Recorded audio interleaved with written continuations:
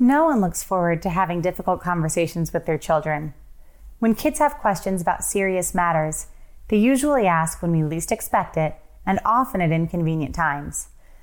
But as parents, it's our privilege and responsibility to be the voice that speaks into the hearts and minds of our children, especially about important topics. Whether your children are toddlers or teens, and whether you live in America or somewhere on the other side of the world, this year in particular, moms everywhere have had so many opportunities to talk with their kids about difficult topics.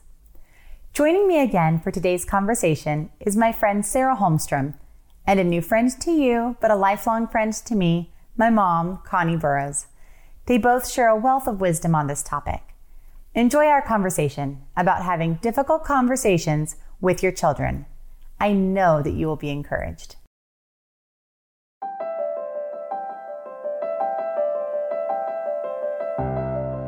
Hi, friends. Welcome to the Seek Holy Living podcast with Krista Svoboda. I am a wife to my wonderful husband, mom to my 5 precious children, and a friend to some amazing moms that I can't wait to introduce to you. Mothering is not a journey meant to be traveled alone. Join me every Monday for a new podcast where you will find hope, joy, and purpose.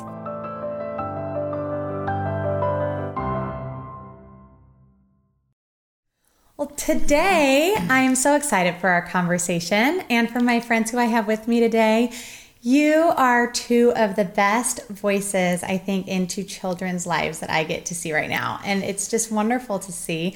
I have my mom, Connie, and I get to listen all the time to the way she speaks with children and different leadership positions that you're in, and also to my own children.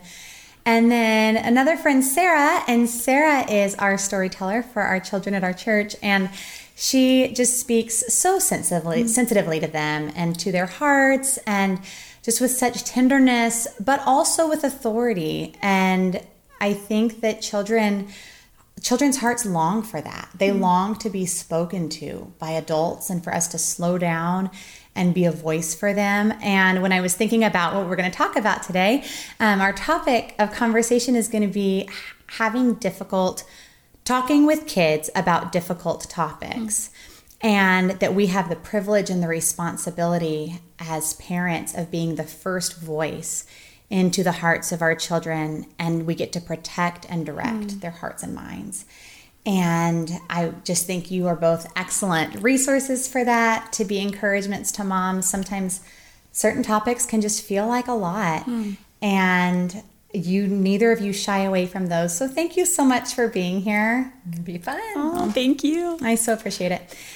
So goodness gracious, this season has I feel like we started this whole season of quarantining and the pandemic and all of that with like a level of heaviness of topics that we had to begin talking with children about. And then it's just been layer upon layer upon layer. It's gone places we never would have thought. So I'm just curious, what are some of the difficult conversations? Sarah, I know in your home, you have little children still in your home. Mom, obviously you don't have children in your home, but you do have mine, and you've had conversations with them. Yeah. What are some of the conversations that you guys have had to jump into that you just thought, really? with my little ones? Yes. Oh my goodness, you're right. I mean, everybody has had such a hard year, and I think our kids are just so much smarter than we think they are. And you know, my kids are 8 and below, but when I thought that they didn't know really about the virus, I was wrong. And when I thought that they didn't know anything about any protests or racial tension, I was wrong. Like, they pick up on so many things, and even quiet conversations that you have that you don't think they can hear, or they're talking through it, they are still hearing. And so we have had some really intense conversations, and I'm so glad that we have, because we started a new thing, our Holmstrom family question times at bedtime. And so they have asked us these really big questions, and we've had some really good talks as a family. And one thing that's helped me with this is recently I read some research that said that kids don't typically share things that they're worried about, afraid of, or sad about with adults unless asked. And so, and that makes sense. I remember that as a little girl too. And as they get older, they're processing it in their heads and then they start sharing it with their friends. But it's more rare for them to share it with adults unless they're asked and unless they're prompted. Well, and I think too, by you starting this foundation early with them, yes, because I know that's how it was in our home. That foundation was from such an early age that when I was a teenager and a young adult, I didn't go to my friends. Right. I went to my mom that you could. late at night when everyone else was asleep, and she'd come to tell me goodnight. Then I'd have all the feelings and all the thoughts. And I know that you'd probably be like, I'm so tired. But she stayed awake and had the conversations because we started young. Oh, I love, well, that reminds me, my mother-in-law gave me the best advice when I first became a mom, and it's now hitting me even more. But she said when her kids were little, oftentimes when kids are little and they want to tell you something, it's sort of seemingly unimportant, the thing they want to tell you. And it's really easy to say, okay, hang on, or I'm doing this. But she said she would always stop and look in their eyes and listen to what they had to say so that as they got older, they would still know that they could come to her with their problems and with anything that they were feeling. And so that's hard for me because it's my tendency to do all the things for them. And so that's something I've been trying to do in this season too, just stop and really listen and really ask them, is there anything that you've been thinking about that you haven't shared with me? Or is there anything you're worried about or any questions that you have about anything? And sometimes they're so silly, but sometimes they like really catch me off guard and they're these big weights that they had been carrying, that they maybe weren't going to share because they didn't really know how to, or they hadn't really processed that they should share it until I asked them the question. So I think it's so important to carve out those kind of conversations. Yeah. Well, and I think you have said so many times you have to pay your dues. Yeah. Right? Yeah. It's like you're paying into their account. Oh, like that. That when you're willing to listen to a long conversation about a video game that you don't care anything in the world about.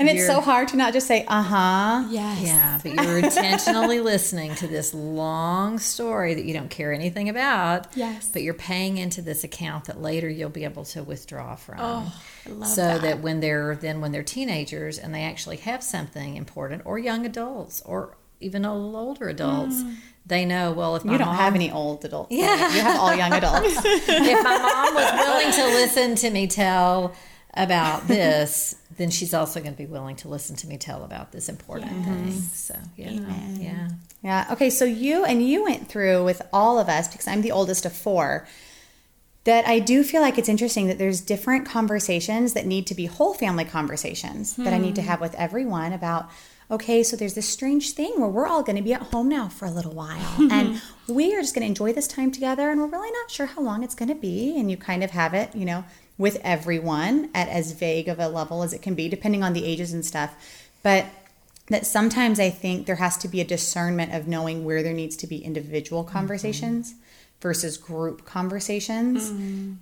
So how would you speak into that, Mom? Yes.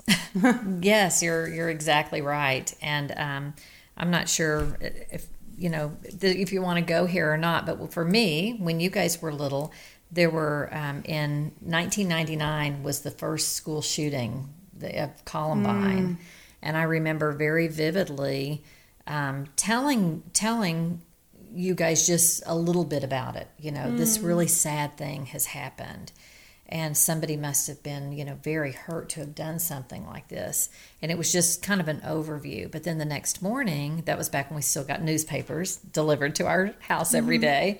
And that was kind of my routine, is I would walk outside and I would take the rubber band off and slip it on my hand. And I would open it up and just read the front page while I was walking back in the house with it every day. And in this case, when I opened the newspaper, there were the faces of each of the students that had been killed in this school shooting. And there was no way I could just march back in the house with a smile on your face. Yes, and pretend like everything was peachy. So instead, I sat on my front porch and cried. And one by one, you guys came out, and I had to share why I was crying. And of course, again, I didn't go into great detail of things because I knew, there's only so much different ages of children can take in.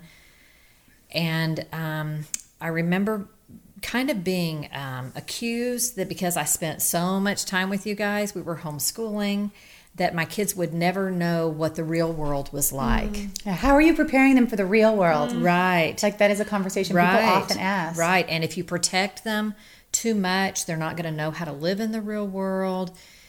And I remember that day talking with each of you and hugging you and showing you the pictures of the students. And I thought, later that day, I thought, no, this is real life. Hearing it from me and sitting on that step and praying together for these families that had lost, this is real life. This is seeing, okay, so when something really bad happens, it's okay for me to cry and grieve over it. And we should. And then we pray about it. And it doesn't mean that our life ends. We went back in. We still had our day. We still ate our lunch. We still moved on with life. But it was important for you guys to see bad things happen in this world. And it's really sad. And we can grieve over it. Yes. And then we can move forward and trusting God is at work. And so that was one stage. And Krista, you were 14 when that happened. So I had a 14, an 11, a 7-year-old, and a 3-year-old. Wow. So obviously the 3-year-old, she probably didn't even know. She probably knew, like you said, a little bit surfacey of what was going on. The 7-year-old, maybe a little bit more. But at 11 and 14, especially 14, you were near the ages of these students that had been killed. So we had different kinds of conversations. And then just a few years later, then 9/11 happened. And again, that was a morning that I remember coming upstairs because we were on the West Coast. You guys were actually all still asleep when I first saw this happening on TV.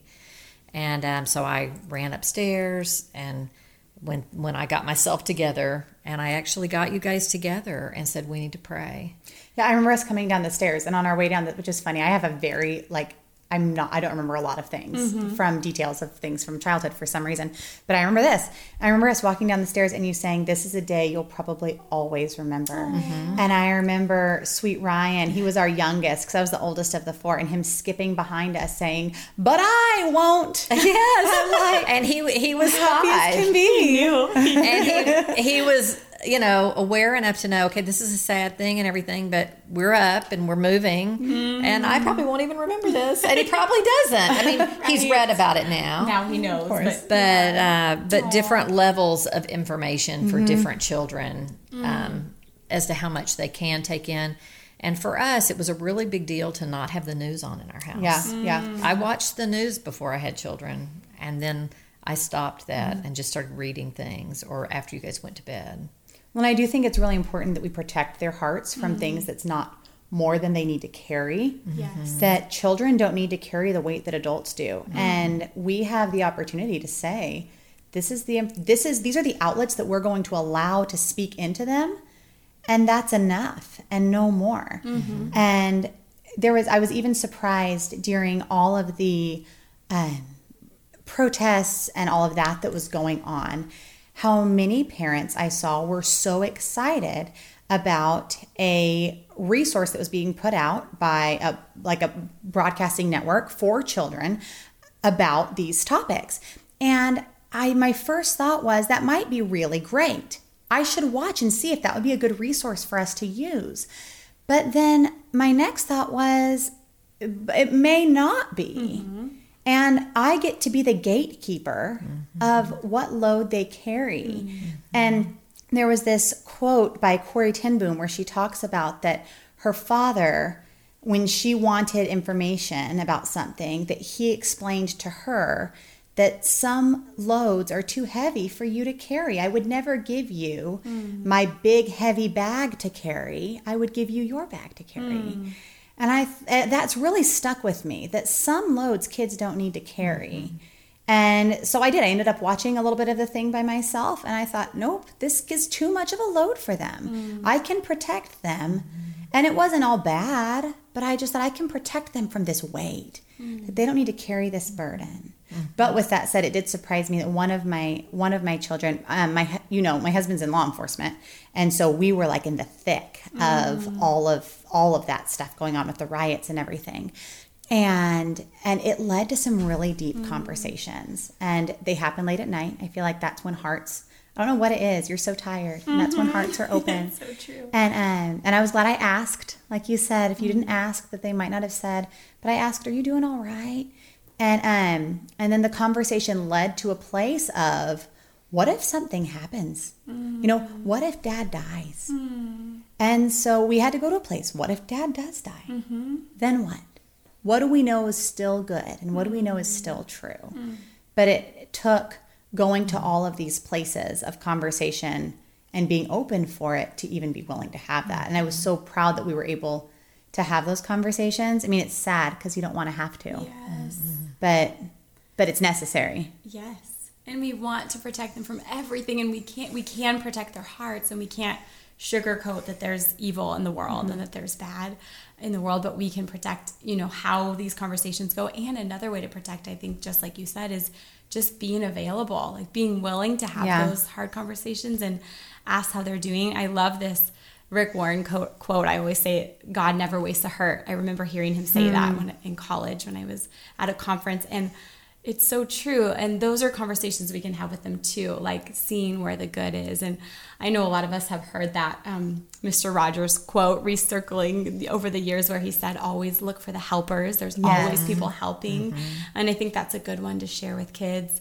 And also, I feel like I really learned it from my mom, because when I was little, my dad and sister were killed by a drunk driver. And it's so funny because it's actually today is the anniversary, 33 years ago, today that we're talking about this. But my mom, that was when she decided she was just going to be all in her faith, and she was going to choose gratitude. And she has always clung to this. I know, right? She's amazing, but she always clung to Romans 8:28 that says that all things work together for good for those who love the Lord. So no matter how horrible the situation that we have to talk about with our kids, and we've all had to have harder conversations than we would like to with everything going on this past year, but and not to say like, oh, just look for the good, but there's always the fact that God is still good, that you are still loved, that there are ways that we can go and be kind. And I think sometimes these hard conversations,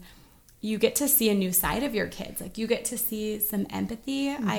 One of my kids was just so moved by people she knew that were hurting, different families, and she just wanted to do all kinds of things. And I think kids are they just naturally have these big hearts, and they have better ideas than I do of how to love people well. And so we just kind of sat down one day, like, people's hearts are breaking. What should we do? And she had ideas for the neighbors. And so I think even these tough conversations can just yield some good and yield some empathy in our kids. And sometimes we think all they're thinking about is like their next chocolate milk fix, but they're capable of empathy and of loving other people and of feeling pain that others feel. Yeah.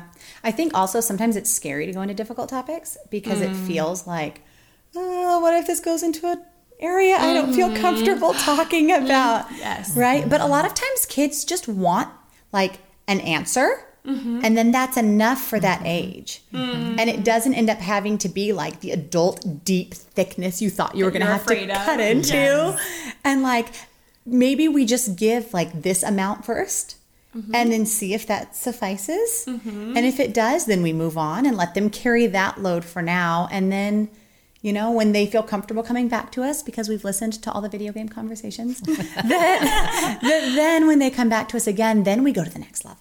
And then we go to the next level instead of feeling like I don't need to give them my 35-year experience on whatever the topic is. Because some of them are getting harder now. I mean, our oldest is almost 11. And some of the conversations that he and my husband have been having about life and like the reality of some of the things that get put in front of kids sometimes and just things that are heavy, but he needs to be prepared for those. And I'm so thankful that we have space, you know, to have those conversations. Yeah. And I think too, going back, you talked about the goodness of God. I think going back to what is the same, that kids need security so badly, and being able to rest in what they do know. That, you know what, these things are different, but let's look around our home. What is still the same in our home? And what is still the same in our family? And having rhythms that they know they can count on. And even if things are like rocky in a relationship, in a marriage, I think that a mom has the ability to still show, this is still this part's still stable. This is still good. Yes. Well, and I think so much of difficult conversations, difficult things that we're trying to explain to our children, they feed off of us. We've talked about that before. So if we're living a very fearful and worried life and responding accordingly, they will feel fearful and worried. If we can confidently say, all things work together for good, then, and they can see in your life, Mom believes this, Dad believes this, then they adopt those beliefs. They begin to live that way too. They're not going to live a fearful and worried life. And I even asked my adult son, what do you remember about 9/11? Because he was 13 when that happened. And how we talked about it and everything. He said, I remember you talking with us about it. And he said, but I don't remember it like changing our lives, because it did happen in another part of the country. So even though I knew this is the closest to war in our country that we've been in our lifetime, he said, I don't remember like being afraid to get on an airplane. And I said, really funny you would say that, because Dad and I very intentionally did not cancel a trip that was the following month. We had planned a trip in October to Washington, D.C. after this happened in September. Wow. 1 month later, we had a trip planned to D.C. with Krista and her younger brother. Wow. And it didn't even dawn on me that might have been a concern. We thought about canceling it. In fact, the airport we were to fly into was still completely closed. Wow. And we thought about canceling it, but we didn't. We decided it was important for you guys to know we're not going to live in fear. We're going to move forward with this. And we did, and our trip was wonderful. A lot of things were closed, but we didn't make a big deal out of that. And so, anyway, I think the way that we respond, if John and I had been fearful, I think you guys would have been more fearful. But that's hard, because then you have to work on your own heart. That's right. It's a lot easier if you're just worried about their hearts. Oh, Well, amen. and that's what you have to keep thinking about. What are you feeding? What's Yourself, feeding too. your mind and your Yeah. heart? And I think about back in those days, I was listening to Keith Green's Hide 'Em in Your Heart with you guys. Singing Bible verses. And the Bible verse that said, the eyes of the Lord are in every place, keeping watch on the evil and the good. And so those were the things that were being fed into my heart. So I didn't need to hurry up and figure out how to respond. I already knew the eyes of the Lord are in every place, keeping watch on the evil and the good. Well, and that's funny you'd say that about music, because just this morning the kids and I were singing along Slugs and Bugs song that's God works for the good of those who love him. And we talked about, like, that's what we did for church this morning, is we sang that song together, and then we talked about what it means and how God works for good in all circumstances, and we can trust him. But it wasn't because it was in the midst of a crisis. Right. It was just part of what we were talking about in life. Yes. Feeding truth. Yeah. And one other thing I've thought about during all of this is we've said as parents that we're preparing our children to go into a different world than we were raised in, which is sad, because I really wish I could just say, oh, it's going to be the same. It's going to be good, you know? And I do believe it will be good. There will be good things, but we've even questioned, how are we preparing them best for the world they're going into? And I think that some of this last season, some of the conversations we've had, the space we've had for the conversations, will be things that will shape who they become as adults and prepare them in different ways. Do you see the same thing? Oh, absolutely. Yes, I think all of this is, it's so, not to put all the pressure on us, because we're not doing it alone. We have each other and we have God, but they are going to look back at this time, especially our kids who are a little bit older, and they will remember how we handled it, how afraid we were, like you said, what kind of fun things we brought into the home, and it's really going to shape them going forward. Yeah. Well, my hope would be that they'll grow into stronger adults as a result of these things that we never would have chosen. You know, I know we all wish we could just erase every difficult conversation and not need to ever have them. But my hope and prayer would be that all of those conversations would be things that will strengthen their hearts for whatever things they're going to come into contact with in their lives. Yes. And I think they're learning that they can talk with us about anything. Absolutely. And that they can talk with God about anything. And one thing I really want to do and pray about a lot is to raise kind kids. And that is a concern because there's a lot of sibling rivalry. But I also It's a lot of time to practice, though. Yes, that's what my kids say. We get to time. Practice a lot with each other. Yes, practice being kind and practice seeing a world that's hurting and how we can respond to that and how we can be loving to our neighbors. I feel like all of a sudden we know all these neighbors that we didn't know before. And so us getting to have those kind of conversations, I think, and hope and pray that that is shaping them for the better in spite of how hard it's all been and all the loss that they've had too. Yeah. I think it will. I really think it will. Well, thank you guys so much for joining me on this topic. I think it's such an important conversation, and I hope that moms are encouraged to slow down and maybe have some more conversations that otherwise would not have intentionally happened. So sure appreciate your wisdom. Thank you. Thank you. Thanks. Having difficult conversations with our children can feel scary and overwhelming at times because they often take us into unknown territory. It may be a topic or issue that you've never prepared for, or one that you're not ready to discuss at this point. But sweet mom, your children were given to you to be the voice to speak into their hearts and minds, and there is no one better for the job. Rarely do we schedule for the day, have a difficult conversation with my child about any given topic, and then check it off as an accomplished task.